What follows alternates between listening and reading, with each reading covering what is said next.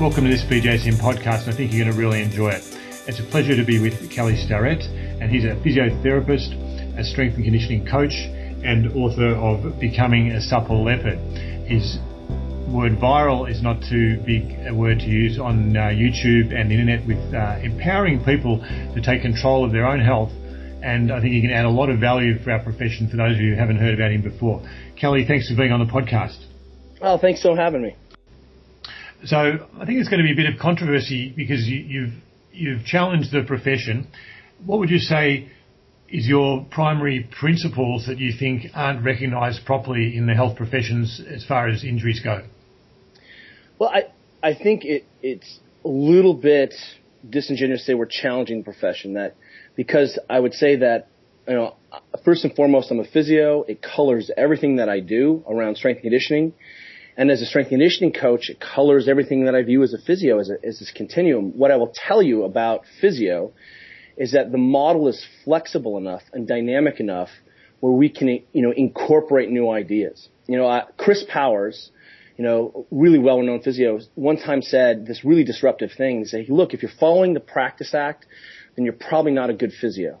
In terms of you're not thinking about how to progress our profession and to incorporate new ideas. What we can say is, hey, we're seeing scales that we've never seen before. We're having more sophisticated conversations. We're suddenly understanding more of how the physiology and the rehab side translates into lifestyle and performance, and that those are really the same continuum. There's not some disruption there. And so, I have to think that what we need to be thinking is, how do we shift off as physios the very low-hanging fruit and put that into the hands of sports trainers, of personal trainers, of coaches, and that actually frees us up to do the really difficult things and the real skilled care that we're trained to do. And unfortunately, that's only like 10% of that population. Where does the profession need to go? And I think physio is at a really interesting crossroads where we can sort of deconstruct our model of very tissue injury level centric thinking and to expand it into how am I going to shift this into injury prevention. And more importantly, the physio gives us the best tools to apply for best physiology function. So if we're talking about performance, if we're talking about mechanics, well, it turns out the stable shoulder for swimming is still the stable shoulder for someone who's had an AC separation or a dislocation around the shoulder. Those things are mutually beneficial and not mutually exclusive. Let's talk about mobility WOD, mobility workout of the day.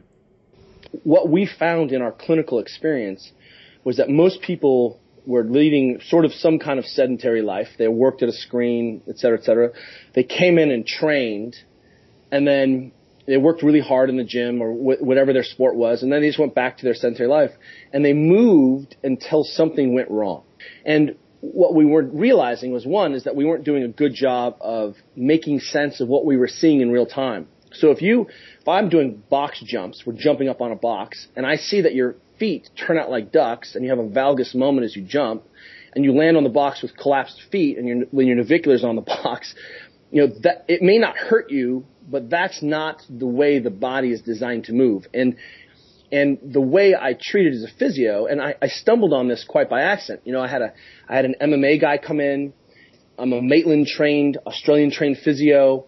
We know how Mulligan uses the belts. Like, we understand things.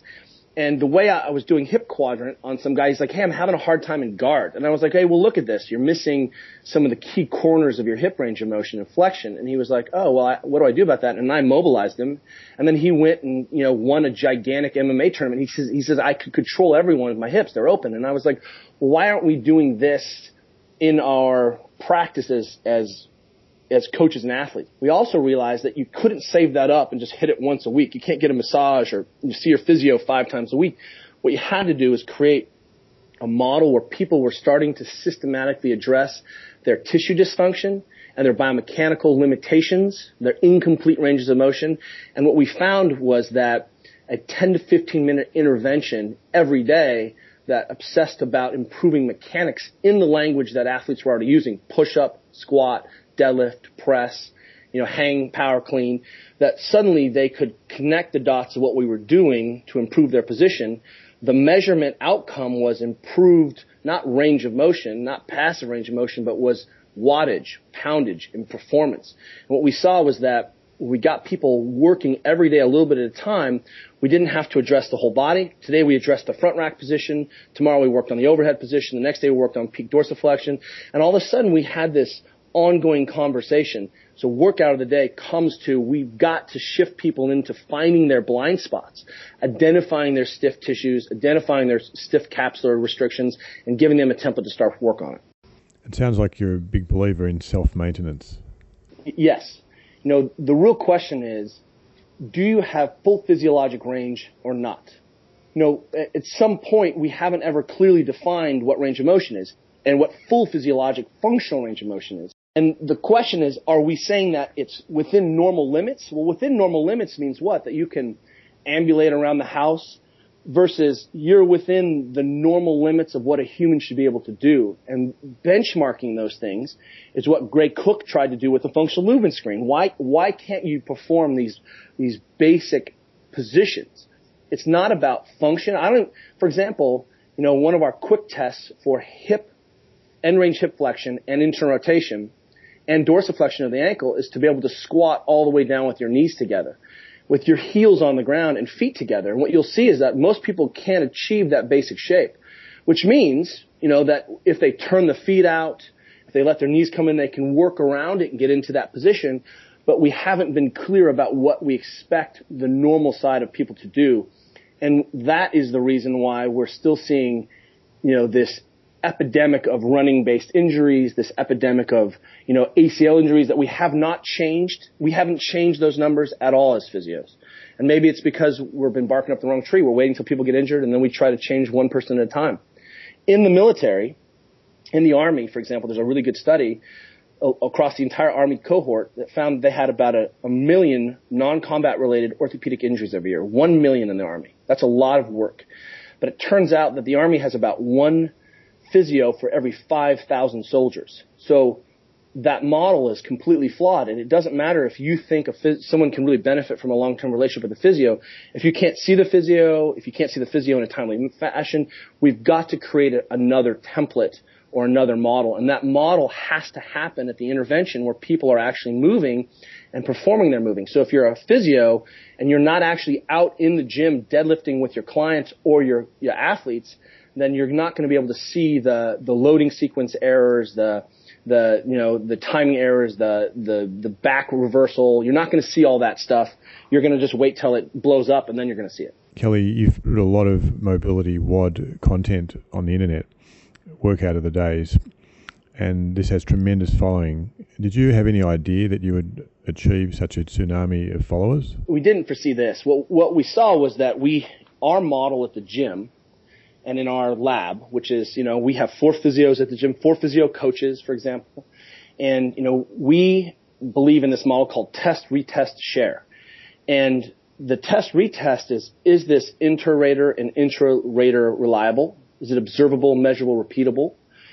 And then do we see intersession change? And what we're realizing is that I was working with some of the very best athletes in the world, and that these very best athletes were not working at the limits of their physiology. They had huge range of motion restrictions and were succeeding in spite of that because they were genetic monsters, right? Just genetic monsters. And when we improved people's position, remember, posture in Latin is position. When we improve people's position, we improve their mechanics and we improve their performance.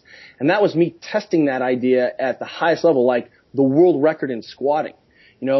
Our friend was missing the world record. He tried the world record in squat 3 or 4 times, kept missing it, coming forward. It was 1,210 pounds at the time. And turns out he was just missing a little bit of flexion and internal rotation, which means that at the end range of his hip flexion and internal rotation, he also couldn't create torsion and keep his knee out, and his torso would drift forward at the bottom, and he'd miss the weight. Well, I mobilized him, and then I said, "Hey, Donnie Thompson, I said, here's how you can reclaim your hip position by setting it into the back of the socket, much like hip quadrant. Here's how you can use a band to distract the hip capsule so that you don't impinge when you work this end range." I saw him once for about 20 minutes, showed him what to do. He changed it, and then a week and a half later smashed the world record at almost 1,300 pounds. And he's like, Kelly, I added 80 pounds to my squat and I didn't get stronger. I was in a better position. And then if we move from the individual to the coaches, you've got a special perception of what strength and conditioning coaches can do as probably the next step in a continuum? Well, I think what you're coming back into is, this is an issue of scale now. And that what we know is that if you work with a brilliant physio who is also a good strength coach, one-on-one, you can go a long way. That's a very powerful dyad there. The physio coach is very powerful. And there are some at Arsenal, Ben Ashworth, brilliant physio coach. He's the first team physio at Arsenal. He is a legitimate strength and conditioning coach, masquerading as a physio, and Tim DiFrancesco is the strength and conditioning coach for the Lakers, also happens to be a physio. And what we're seeing is that the physios are now we're catching up. What I will tell you is that the question now is, how do we apply these concepts at scale? So that's a real issue. And what we have found is by integrating the concept of fitness also includes, do I have full range of motion? Do I have the motor control to express that full range of motion? It's not just, do I have a bigger VO2 max and did I put more weight on the bar? We have to make sure that people are understanding that if they, can't perform a straight leg raise or hip hinge to about 90 degrees, then that's an incomplete motor control around the spine, an incomplete posterior chain function, whatever, stiffness, whatever we're going to call it, right? Largely motor control and breathing. But the point is that we now need to be able to say, okay, I've got 30 kids in this gym. How are we going to systematically start to ferret out problems in the context of the work that we still have to do? Because, there is a notion that we have to get it perfect before we return people to sport. And what I can tell you is that's not the way high school or middle school athletics works. That's not the way collegiate athletics works. What happens in those sports or in those eras is that we work kids and athletes until they break. And then they either, the egg is either robust enough to handle being thrown against the wall long enough and we move on, or kids cycle out. And, the real question now is, well, where's the intervention going to happen? Why aren't we, helping people understand that the diagnostic process and the training process are the same process? And so I'm going to bring this up, and we touched on it earlier. There's going to be people listening to this who are going to go, well, what's the evidence? Like when you say that some of these movement dysfunctions aren't normal, what do you say to those folks? We use this analogy that, hey, look, if you're using matches to start a fire, we know what the research is. We know the mechanism of how that works. And if I come in with a lighter and use this and start a fire, you can't tell me that the lighter doesn't have evidence-based medicine to it. Because we haven't studied the lighter, or it's a new technology, doesn't mean that it's not based on the principles used to matches to start a fire. And I know that's a simple analogy, but that's what we're doing. And, if you came and saw me as a physio, I would address your, for your ankle restriction, I would work on your, I bet you have some stiff posterior tissues. I'd make sure your skin is sliding over the tendon of your Achilles. I'd make sure that your calcaneus worked, and make sure that your fib joints glide forward. I'd work on the capsule of dorsiflexion. We'd work on all of those things, if you take a crack at that, even to, let's say, 70% effectiveness, what we know is that most of the dysfunctions people have are multifactorial, that, it's a systems problem, that any one of those things can cause issues. So if we improve range of motion across any of those things, or improve function or physiologic function across any of those parameters, we're going to see upregulation in the function of the human, which is the only thing that matters. And Kelly, really, you're a fan of movement, so it fits in with movement being good for you, movement being therapeutic. If you move poorly, you're going to create compensatory patterns in the body. I think the problem is that we confuse the incredible robustness of function with the fact that as long as I'm moving, as long as I'm completing the task, it must be okay. Versus saying, hey, let's take what we know as the models for best physiologic function, and let's transcribe those models backwards to less than heroic or Olympic level function. So if the best runners in the world are, Usain Bolt, his feet are straight when he runs, right? He has full internal rotation of an extension of the shoulder when he sprints because that's how he expresses best function. Why can't I spot that problem in my young girl showing up with, twisting across her body and her feet are like ducks? And, I think that's the issue, is that we haven't been able to sort of transcribe our physio language into the language and into an actionable language that people can use and make sense of. Give you a chance to explain how you came up with the analogy of a supple leopard. So your book's called Becoming a Supple Leopard. And what made you think of that? Well, I saw Gallipoli with my dad a long, long time ago, and he's like, how fast are you going to run? Fast as a leopard. And one of the problems, so I had that stuck in my head. And then one of my Navy SEAL friends said, hey, Kelly, the leopard never stretches. And I was like, well, A, you're not a leopard, so we have a type 1 error in your thinking. And B, what about the function of humans that we should have? So I have this hypothesis that we should all have normal and full, complete physiologic function available to us almost instantaneously all the time. We shouldn't have to warm up to go up and down the stairs. You shouldn't have to mobilize your thoracic spine and end range shoulder flexion to be able to put something up or jump into the pool. What we should realize is that, unfortunately, being modern humans and the way we live, and I'm not harking back to some paleo ideal, but what I'm saying is, we should have full access to our physical prowess, our physical heritage instantaneously without lots of warm up and lots of cool down and mobilizing. We should be moving towards that idea. Well, I'm pretty much in a ready state already. So let's work to a place where I can attack and defend at full physiologic force instantaneously like a leopard. That is our ideal, with the caveat that we know it's a moving target. As long as we bring a more enlightened conversation to the definition of training, which includes let me work on resolving my movement dysfunction or my movement limitations, then we've done ourselves a service by expanding the definition of fitness and, in the process, inoculating ourselves from simple, musculoskeletal failures that are of our own making. And can I give you a chance just to speak to the listeners who aren't physios, aren't health professionals? You're saying that they should feel empowered to self-manage. Tell us, give us a message for folks to do that, to take control of their own lives and their own health. Well, I think the problem is, we haven't given people any metrics or tools to know what's normal and not normal. And just to be clear, you're a physio, you're a coach. Are you advocating that people ignore these relationships? What I want people to do is have a long-term relationship with their physio. If I had to go see my dentist every single time I ate, it would be a terribly inefficient relationship.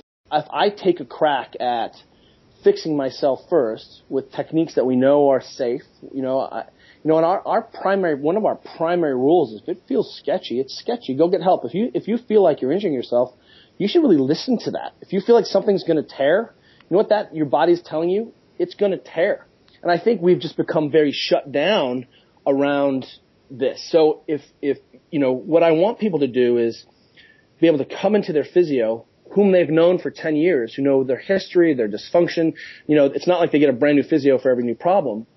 I want people to come in and say, hey, look, I'm having a problem when I strike. My Achilles is getting a little hot. I have tried to make sure that the skin is sliding. I noticed that I'm missing a little anterior hip, my anterior hip is tight. I'm missing hip extension. I noticed that my suprapatellar pouch is tight. Why? Because I tried to floss it out or do some tack and floss on it. And what do you think the problem is? And I think when we advance the conversation to that, then the physio is also looking at underneath, is there something more serious going on? But for a physio to insert themselves into the daily lives is a mistake unless that physio is training and coaching that person all day long, if you think it's above your head, that's why we all went to physio school. We can be really the best in the world at as physios, as medical practitioners, but we really do need to shift some of that back onto the place where people are actually having that intervention, which is the coach, which is the gym teacher, which is the training, training group. Hey, I noticed that you're running, your elbows are flaring. Hey, let's fix that. versus, hey, I'm going to wait until something goes catastrophically wrong and I've herniated and then go see my physio. In the meantime, take a crack at it. If you can't get ahead, go see your physio, even if you don't have pain, but you know that you're missing range of motion. Fantastic, Kelly. Thanks for giving up your time in San Francisco today, and you've really given us a lot of provocative thoughts and some profound thoughts from your experience. We can follow up a lot of it from your great resources on the web, and obviously becoming a supple leopard is on many people's reading lists. Thanks, man. Cheers. So look forward to this being discussed on Twitter, in blogs, on social media, and it'd be great to get you back. Look forward to your thoughts on various BJSM channels, including our Google Plus community and Twitter, Facebook. Thanks for listening to this BJSM podcast.